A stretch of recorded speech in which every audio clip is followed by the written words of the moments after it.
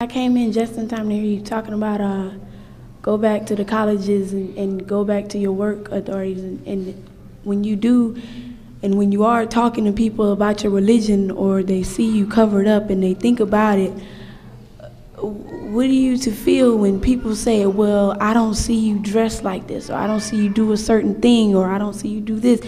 How are you supposed to feel when people do this to you or do certain things? How in other are words, you supposed to take it in? If they criticize you for not being a full practicing Muslim, you mean? Is that what you're saying? Yes. Oh, it's okay. It's good, because what they do is they remind us. A lot of times a non-Muslim look at you and say, well, you're not a Muslim. You're supposed to be doing this. Well, okay, it's good. They're reminders for us. Alhamdulillah, I hope we take the admonition. If they're telling the truth, then we should take the admonition. If they're not telling the truth, then you just stand up, because the prophets were slandered and the people rejected what they said. But what I'm saying to you, my good sister, is be confident in your religion. To be confident in your religion is not simply to talk about it, but to follow it. See, because the more you practice it, the more comfortable you feel. Brother Mustafa Saeed, where are you? I saw him somewhere. Mustafa, where are you?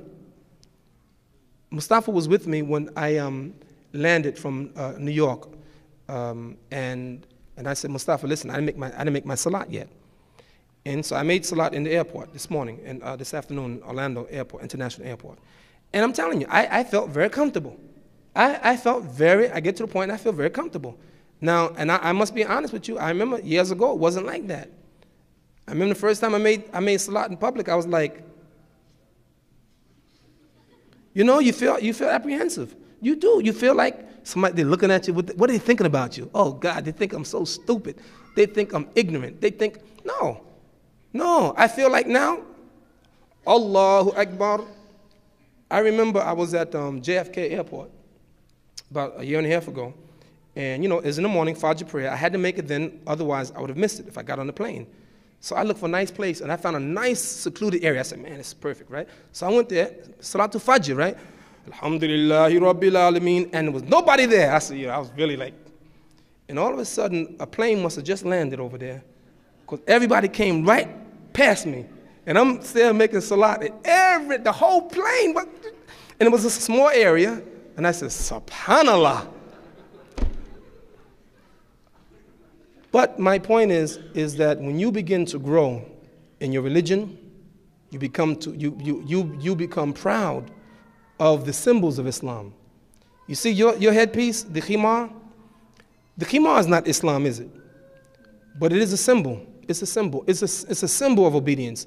It doesn't mean that every Muslim woman who wears khimar or wear niqab or wear jilbab, it doesn't mean that all of them are the best Muslim, but it does mean that they have one of the symbols of the Islam, and it is a step toward more obedience. Certainly it is, and I'm saying, I remember I was in Detroit and speaking to some young Muslim students, girls, and I asked them about wearing the khimar, and I said that if in your school, they went to public school, that all the girls cover their hair, would you then have a problem with covering hair? They said no. Why? Because everybody else is doing it.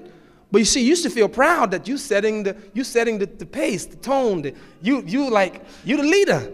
You the one that's out there. And guess what? Let me tell you something. Non-Muslim women, especially, they may mock you initially, but the more you wear it, the more they have respect for you. Because in reality, they have respect for you.